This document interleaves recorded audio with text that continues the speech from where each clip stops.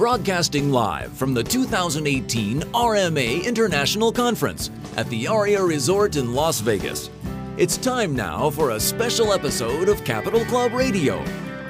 Broadcasting on the Pro Business Channel and across 16 syndication networks. This show made possible in part by Flock Specialty Finance. For more info, visit flockfinance.com. And now, here's your host, Chairman and CEO of Flock Specialty Finance, Michael Flock. Thank you and good morning from Las Vegas. We've got some really interesting guests here with us. I'd like to welcome Chris Chenoweth, CEO, and John Sanders, COO of CDYNE and CKS Financial. Chris is the founder of CDYNE and has over 20 years' experience developing and leading teams in the IT call center sector. Some of his notable accomplishments include building. Hey, I'm Andy. If you don't know me, it's probably because I'm not famous. But I did start a men's grooming company called Harry's. The idea for Harry's came out of a frustrating experience I had buying razor blades. Most brands were overpriced, overdesigned, and out of touch. At Harry's, our approach is simple. Here's our secret. We make sharp, durable blades and sell them at honest prices for as low as $2 each. We care about quality so much that we do some crazy things, like buy a world-class German blade factory. Obsessing over every detail means we're confident in offering a 100% quality guarantee. Millions of guys have already made the switch to Harry's, so thank you if you're one of them. And if you're not, we hope you give us a try with this special offer. Get a Harry's starter set with a 5-blade razor, weighted handle, shave gel, and a travel cover, all for just $3 plus free shipping.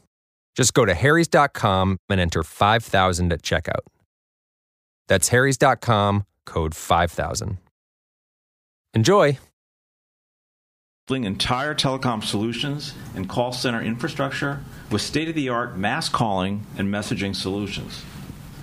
Chris believes that CDYNE's proprietary technology has a distinct technological advantage over its competition.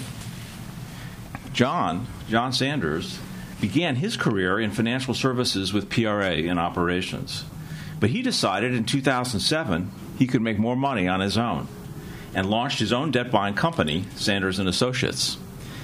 In 2009, CDYNE acquired CKS with the objective to use the collections and debt-buying platform as an opportunity to leverage the CDYNE technology to make CKS more effective, more efficient as a debt buyer with leading-edge call center and decision-making process. That's awesome. This is sort of the tale of two companies here becoming one. And, this is our first time having two guests at the same time because you guys have quite a story together, and I think you felt two were stronger than one.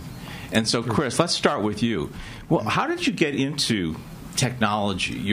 This is clearly almost a part of your personality. You love it. It's almost a hobby to you. I think the line between work and play here is very fuzzy. Were you always technologically oriented as a kid, or how did you get into this? Well, it started actually out when I was about 6 years old. My dad got a Commodore 64, and he said, "Well, you want to learn to program it? Start programming." And every day I'd just come home and just work and start programming and learning everything about it. Then one day it broke, and he said, "You're going to have to fix it yourself." So he got me the schematics for all the chips and everything else, and I ended up having to solder and figure out logic gates and all kinds of crazy stuff with that. So I've been doing technology for a long time, but I just love doing everything electronic. Okay, and then I guess, did you study this in college? I did partly study in college, but I found out that the schools were a little bit behind on what I had already known. So I ended up doing a lot of it on my own. So I'm more of a self-starter, and I've read all kinds of everything I could get my hands on with technology. So as a self-starter, did that include, when you were a kid, thinking about having your own business in technology? Oh, yeah, I dreamed of having a business all my life. So okay. Yeah, so I am where I've wanted to be as a kid, actually. So this was really part of your DNA, right? Part of your genes. And so now can I ask you, are you living the dream, or? Yeah, it's not as glamorous as I thought it would be. But it is a lot of fun, actually. And for everything I'm not able to do, I'm glad I've got a business partner over here that actually does everything that I don't. We're both very complementary to each other. Uh-huh. And there also was another executive, Jim Cowan, who was, I think, helping you also start CDYNE, correct? Right, yeah. When we first started out, we didn't have anything to get the right amount of money, and Jim, being one of the founders of PRA, actually had a good backing behind him. And, right. And John and I, we're just young guys and I was just going in debt trying to pay everybody all the time. So. Right. So how did you and John meet? We actually met through another person who did some IT work for him on the side that was also PRA based. And then I went over there and I was like, John, this is easy to just make a system. Let's just do this together and start working together. And then before long, we decided that we'd pretty much merge and work together. So. And so John, you started into debt buying in 2002, is that right, with one of the largest debt buyers, PRA? Yeah, so I got my start with portfolio recovery, and kind of, randomly, I met a guy at a gas station telling me about this great company he was working for. I was kind of trying to decide what I wanted to do, and I went and interviewed and got hired as a collector. So kind of worked my way up from a collector to a manager to an operations or an AVP. Really enjoyed it, learned so much. It was a great company. I couldn't have had a better starting point in this industry. 2007, I had some ideas on how to make things a little more efficient. I was young enough at that time that I felt it was a good opportunity to go out and strike on my own and, see how successful we could be and, growing it out. And it was great. I mean, we've really, really enjoyed what we've done so far. But partnering up with Chris was fantastic. I mean, the technology really complemented what I was trying to do. And it was making an efficient process, be a great service provider from, originally debt buying and now more kind of on the servicing side. And we've seen a lot of success from what we've done together. But unlike Chris, you weren't dreaming at 6 years old of being a collector, right? I mean, this sort of just evolved, and is that right after college? Yeah, I mean, so I wasn't really sure what I wanted to do. Yeah. And I got, I started out as a collector, and I was, pretty good at it. I liked talking to people. I liked kind of navigating them through, their financial situations and seeing if I could help them. So I always saw it as more of an opportunity, and I think that sometimes this industry is misunderstood because it is invaluable to what it does to the the economy. And at the end of the day, we're all trying to solve a problem for somebody, and we take that approach with what we do in terms of how we operate at CKS and CDYNE. Now, Chris, when you were talking a minute ago, and I asked you what. You're living the dream, but it wasn't easy either. Oh, no. Were there times when you were worried about kind of the survival of your startup? There was a time I was actually about $500,000 in debt because I was paying everybody else. But that's all gone now, thank goodness. But yeah, starting a company is not easy. And there was times that they'd come and they would be like, "You didn't pay sales tax on all these things you pulled." And, you don't think about these things. I'm like, everybody orders over state lines back in the day. But then we had a $40,000 tax bill that. I was like, oh, well, you live and you learn as you go on business. It's just one thing after another, licenses and everything else. And I feel now we're probably the most compliant, most licensed, most, we do everything by the book. Right. I think it's helpful. And as you were building the business, Chris, were you married and had kids then?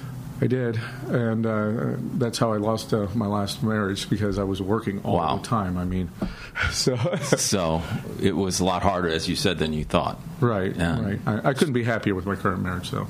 Okay. That's why I love it. I absolutely didn't mean to go there, but but as entrepreneurs, we know how much stress can affect your family life, whether it's financial or just travel, just not being at home. All the time. And I still do work a lot. She understands me, the person I'm with now, so she understands I work all the time.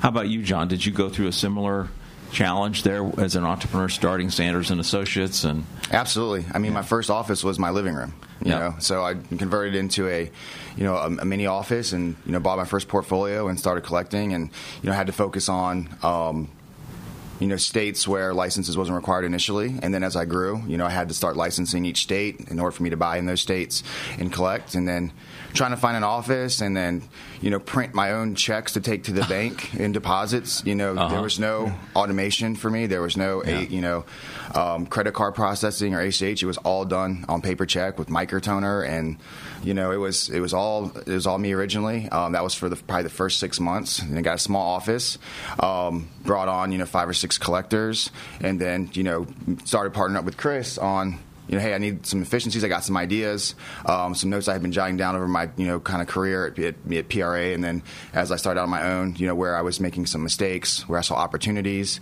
And, when Chris and I partnered up, it just really took off. And its intention was to be a beta group for building this collection platform. Okay. But we ended up being so successful in, our collections and our performance and efficiency, and that we had a lot of groups who were placed with us that we were their number one agency. So we kind of decided at that point we just continued to grow, and that's what we've done. And we're continuing to focus on technology and efficiency, multi-channel communications, how to enhance processes, take some of the manual aspects out of them, and that's really what we've done. And we have a lot to still accomplish, but we have a great vision, and we're heading down a good path.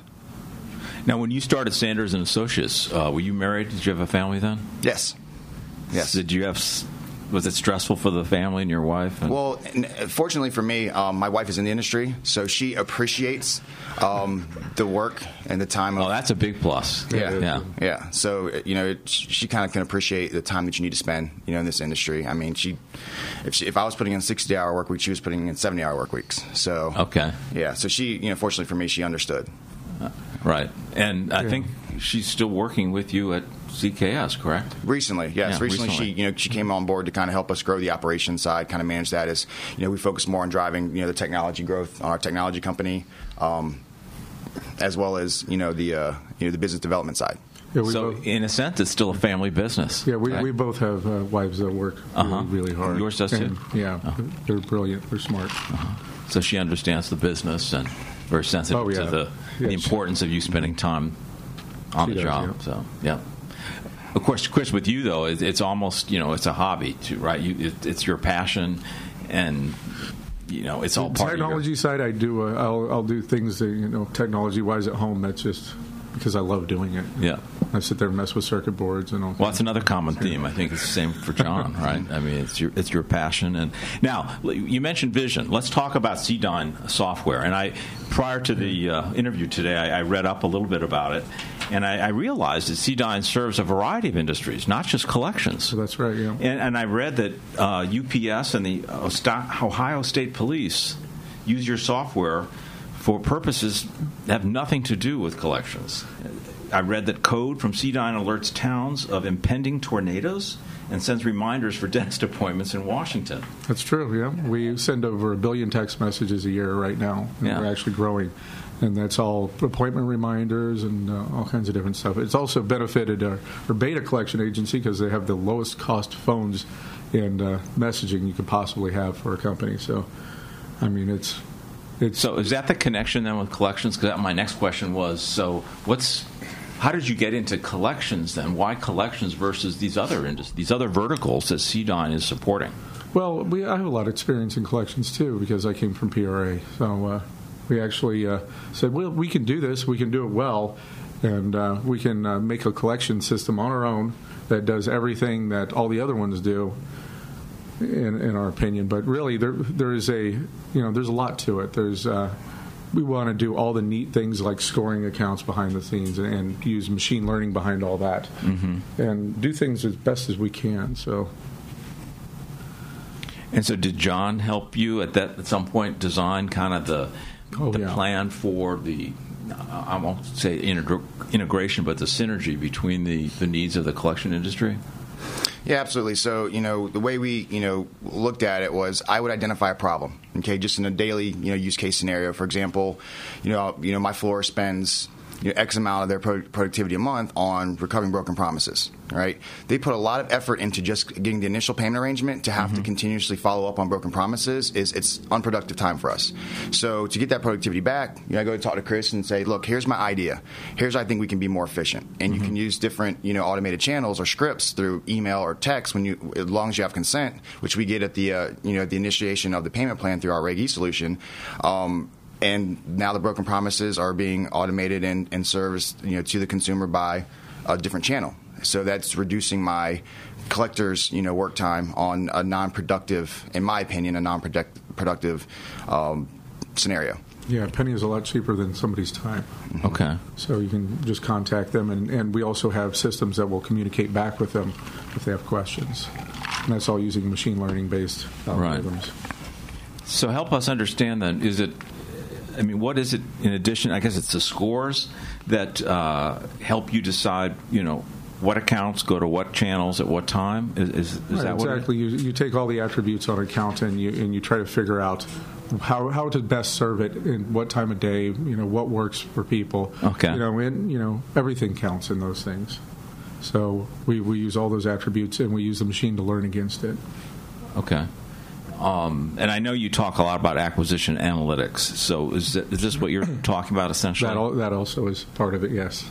But it's more than just scoring. I know scoring is critical and key to your IT strategy, but what else is there beyond scoring? Well, it's all about technology. Like he was talking about multi-channel communication. It's about who do you communicate? How to best effectively communicate with everybody without having people fall through the cracks. Mm-hmm. So, to summarize on how CDYNE uses technology, it's both for, I guess, underwriting, projecting liquidations, and at the same time determining what the optimal service plan is. Is that Absolutely, it, essentially? Yeah, that's essentially it. At the end of the day, we're all trying to determine what's the best, time to contact this consumer through what channel. Mm-hmm. And we're all trying to figure that out. And with machine learning, it's ongoing. It's constantly learning. So, we evolve over time. And we think, as we continue to progress and monitor what we're doing and all the recordings that we're tracking and logging, we're going to become more and more efficient and really reduce our cost of collection, which is our goal. But again, we want to also be able to communicate with consumers when it's convenient for them. Mm-hmm. There might be, a consumer who on Sundays only watches football. Mm-hmm. So he's not going to answer his phone. But he may be willing to look at his text and respond to his text because it's not so intrusive. So those are the type of scenarios we're trying to develop and put in place. And there's a lot of groups out there in the industry now who are doing some things that I think are really good. There's one in particular that focuses on email. I think it's great. However, it's one channel. Right. And that's not a total solution. So what we're trying to do is find the total solution. That's right. So do you anticipate text then and email, though, kind of overtaking phone calls over time? Is that... Well, it's definitely very cost effective. Okay. So even so, it's cheaper than a call. Right. Absolutely. Yeah. So even so, it's cheaper than sending a letter too. Right. Right. So we could send at least 20 texts before it starts to become cost prohibitive at that point. Mm-hmm. And the important thing is establishing consent. That's the big deal. You can't do any of this without consent. So we do a lot of it through, we get when our payment arrangements are set up. And that's kind of the starting point. We have some other things that we're doing that, are getting us consent, without, initiating that initial communication by text or email, because we're very conservative there. Mm-hmm. And with some of the groups we're working with, some of the financial institutions, they're very conservative as well. So nobody wants to, be the use case, or the example on, testing the legalities of it. So, we're making sure we're cautious, and we're trying to use our best judgment on how we communicate with the consumers. Right. So right now, this technology is proprietary. So you have no desire to, plan to market the technology, but rather market the service. Is that right? We do market parts of the technology, so like scoring engines, and we actually built a PBX all in-house, from scratch, actually. Right. So it allows us to do the transcription of the voice real time, the sentiment analysis, whether people are angry on the call or not angry, all real time. Okay. So. And the best part of that is we have the two-channel communication. When somebody's talking on one side, it's analyzing, and then it's also analyzing on the way back. So there can be hits for the compliance department that say, listen, we have a problem with this call. Let's go ahead and check it out. Mm-hmm. And, it's brought lawsuits way down because we're able to keep track of everything pretty much real time now. Well, I wouldn't say lawsuits, more so complaints. Thank you, John. Yeah. But, and the challenge there, and I think this is true with any agency, is, you can do your best to, monitor or have a quality assurance rep, your agents, regularly, but to do them all at the same time is very challenging. Right. So you need some sort of detection software that's going to let you know real time. This call is getting a little bit above, whatever our range is we consider for, your voice volume, and flags it real time. That's what you're looking for. It's almost like you have a compliance agent for every single person out there that's listening. Right. Because right now that's impossible. Mm-hmm. Mm-hmm. So it's been how many years then since you guys merged? What was it? 2009. 2009. Yep. So let's say roughly 9 years. How has the journey been? What was it? As you expected, or were there some surprises along the way? It's been a bumpy ride some of the way, but it's really starting to progress the way we kind of envisioned it initially. I think us kind of taking control of the company with as we bought out our partner and former CEO has allowed us to kind of really realize our vision and drive it. Obviously with me being an operator and Chris being IT, we have a difference of opinions on how certain things should be. Right. It's tough to ask Chris to build an interface when he's not the end user. So we have those conversations quite often, and sometimes there's a disagreement or a difference in opinion. Yep. But we always work through it for the better of the overall, product or project. Right. That's right. It's I have never been a collector, but I did build collection systems over at PRA, so that kind of helped. And then we've been working on this collection system for years now. So, Chris, do you defer to John then on these issues of end user friendliness, let's say, or sometimes? I mean, the other part of it is that I always want to be different. I want us to be doing something different than the industry standard. Right. And John definitely goes, this is how everybody else is doing it, and we should try to do it, this way. I'm like, well, let's think outside the box sometimes. And sometimes he agrees with, sometimes he doesn't. We work it out, though. So, what are some examples of being different? It's actually been a while since we've had any issues like that, but maybe like how we score accounts, how we serve accounts, really, because we're testing out beta algorithms all the time to serve accounts, and John's like, hey, today we need to make this much money. Do it the old way if you have to. But I'm like, well, we have to test out this new algorithm because in the end it'll make us tons of money, right? But we also trying to make money for all our investors and everything else too, right? And then we end up negotiating, like, all right, I'll give you 10 seats, as a beta group, but not the entire floor. I mean, we'll do things like that. Like, I can't take down my entire floor on testing, but hey, I got a group here that I think is a good control group, and we'll use them. Yeah, a good example of that right now, we actually have people testing a brand new phone that's on the browser in order to upgrade the quality and everything else, and we can't put all the agents on it because what if they're having issues? But we do put a good test group on there, and we negotiate that. And that's the great thing about the synergies between where kind of the technology and the collections kind of overlap is as a producer of technology, and there's so many in this industry, how many of them actually have a call center that they can develop this stuff through? I mean, it gives us a great advantage above our our competitors, especially on the tech side. So, Chris, you used the word negotiating.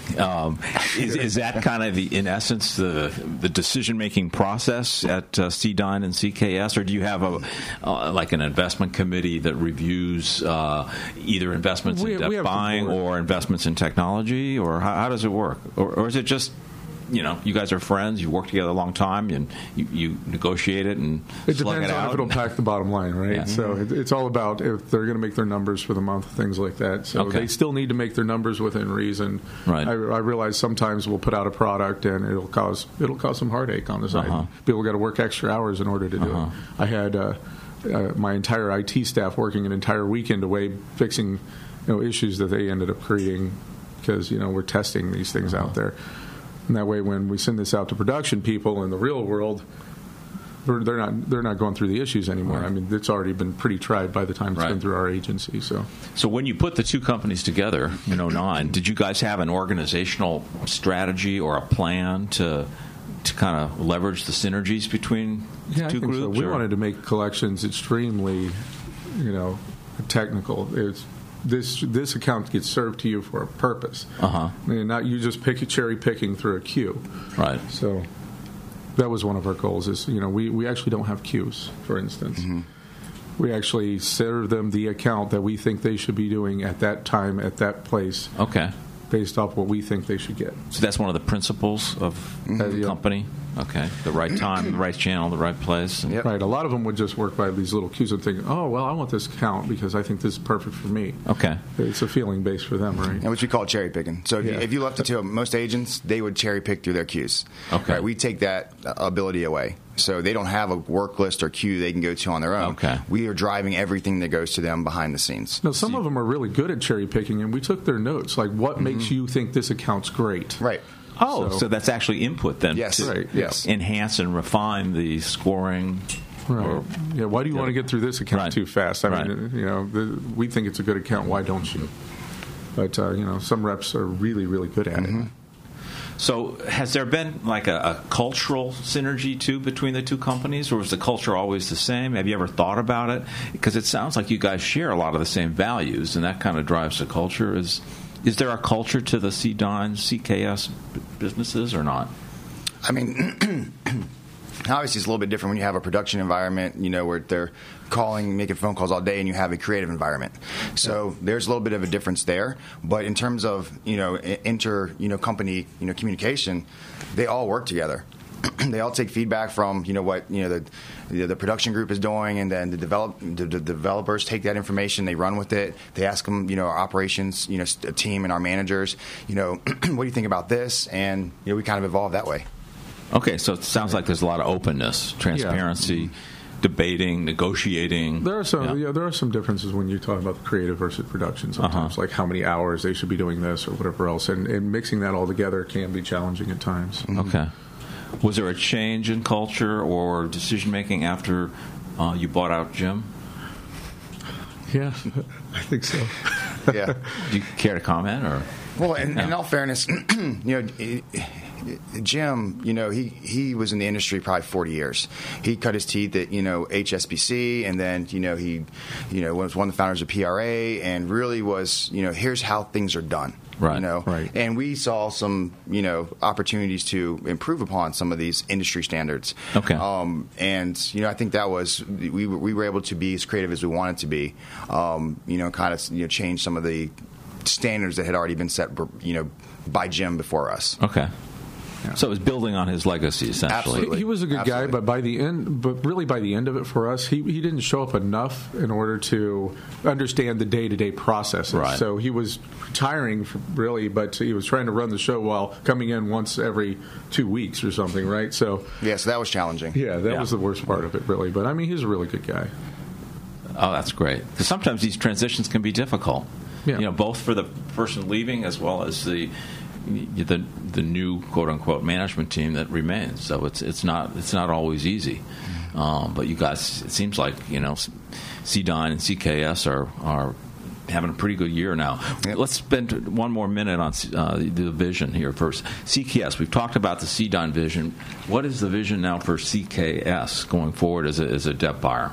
Okay, well, the debt buying is kind of a small part of what we do. We're really, at the end of the day, a service provider, and we want to bring the best platform to everybody who's out there. We want to give them a low-cost solution that's efficient, that's compliant, that they know when I turn my customer base over to CKS, they're going to be cared for. Mm-hmm. They're going to take care of them. This is a consumer we could potentially try and originate a loan to again in the future. We want them to have a good opinion of us.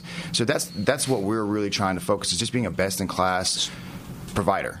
So growing the servicing business is just as important, you're saying, as absolutely. Growing your debt buying business. Yeah, absolutely. Yeah.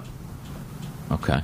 Very good. And, of course, with technology, I guess, Chris, the next steps are, what is CDYNE 2.1 or 2.2? What is the... Well, it's all about efficiencies and making everybody else's, platforms work better. So, I mean, our PBX product and things that we're putting out right now is really about having an all-encompassing solution for everybody. It's not, you don't want somebody to come along and say, well, to add call recordings, that's a $10,000 a month product and things like that. We're going to say, here's the product, here's everything you can possibly get with the product.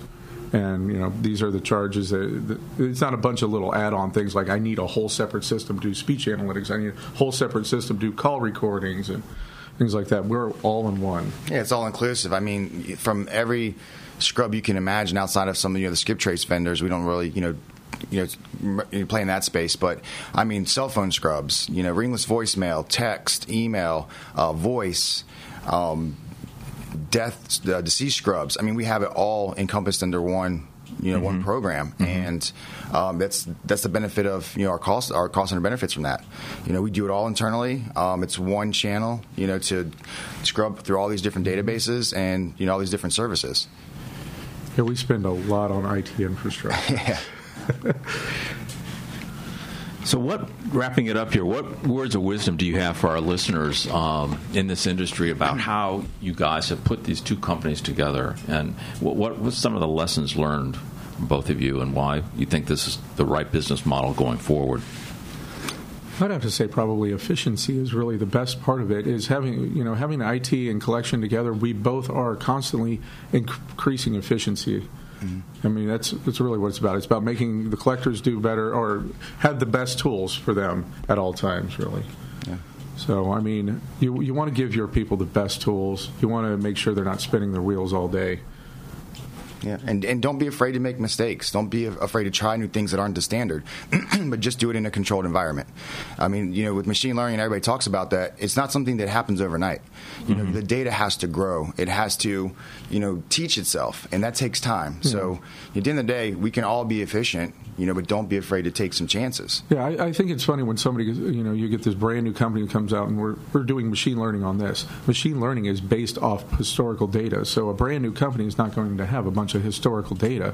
You have to take the machine and learn against that historical data. Said this paid, this didn't pay, this did settle, whatever else, and then the machine learns off of that. So I'd be skeptical of any new company that pops up and says we have all the data, we know what we're doing. That would probably be our best advice. Is get somebody who knows what they've been doing because they've been in the business.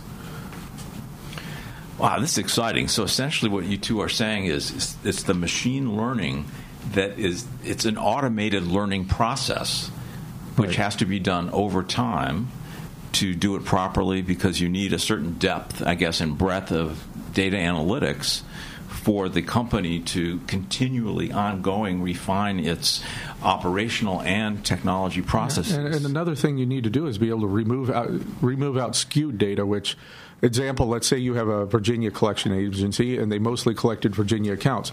Now they want to machine learn against their whole United States worth of accounts. Well, the machine still doesn't have any information on what you collected in Texas. So it's going to tell you that you're really good at Virginia accounts and these are the accounts you should hit. But really, you need to be able to take out the skewed data and get with somebody who knows the entire world worth of data. So, but also, John, you said something that surprised me. You said, "Don't be afraid to make mistakes." That's a phrase we don't hear that often, because all of us think mistakes are bad. But what I'm gathering here is that sometimes the mistakes are critical to the learning process. Absolutely. And in machine learning, does the machine learning, learn from the mistakes automatically? Yes, actually it will. Yeah. So over time, you'll see things that did work and things that didn't work. They'll get less weights if they didn't. If they're not important. So if you don't make mistakes, does that slow down the learning process? Well, you have to make mistakes, because otherwise, the machine can't learn from them either. So okay, so mistakes then, I guess, in a controlled environment are a good thing. Right. Is that a fair conclusion? Okay. Yeah, absolutely. Wow, mistakes are a good thing. Yeah. That's one of the lessons learned from these two entrepreneurs here. Well, I just want to thank both of you, Chris and John, for this half-hour interview, a tale of two companies, but now operating as one that blends the contact center operational expertise with the analytics and machine-based decision science. This is an awesome story, and I think we're probably still in the first chapter, and I can't wait to read the book that someday I know you guys are going to write about how you guys are leading, both in collections, operations, and technology. I think you guys are real pioneers in this, and it's been a pleasure having this conversation with you this morning. Likewise, and thanks for having us. Thank you. Absolutely. We want to thank you for listening to this special episode of Capital Club Radio with your host, Michael Flock, and his guest, live from the 2018 RMA International Conference at the Aria Resort in Las Vegas. Made possible in part by Flock Specialty Finance, more than a transaction. For more info, visit flockfinance.com. To listen to a rebroadcast and more episodes, visit capitalclubradio.com.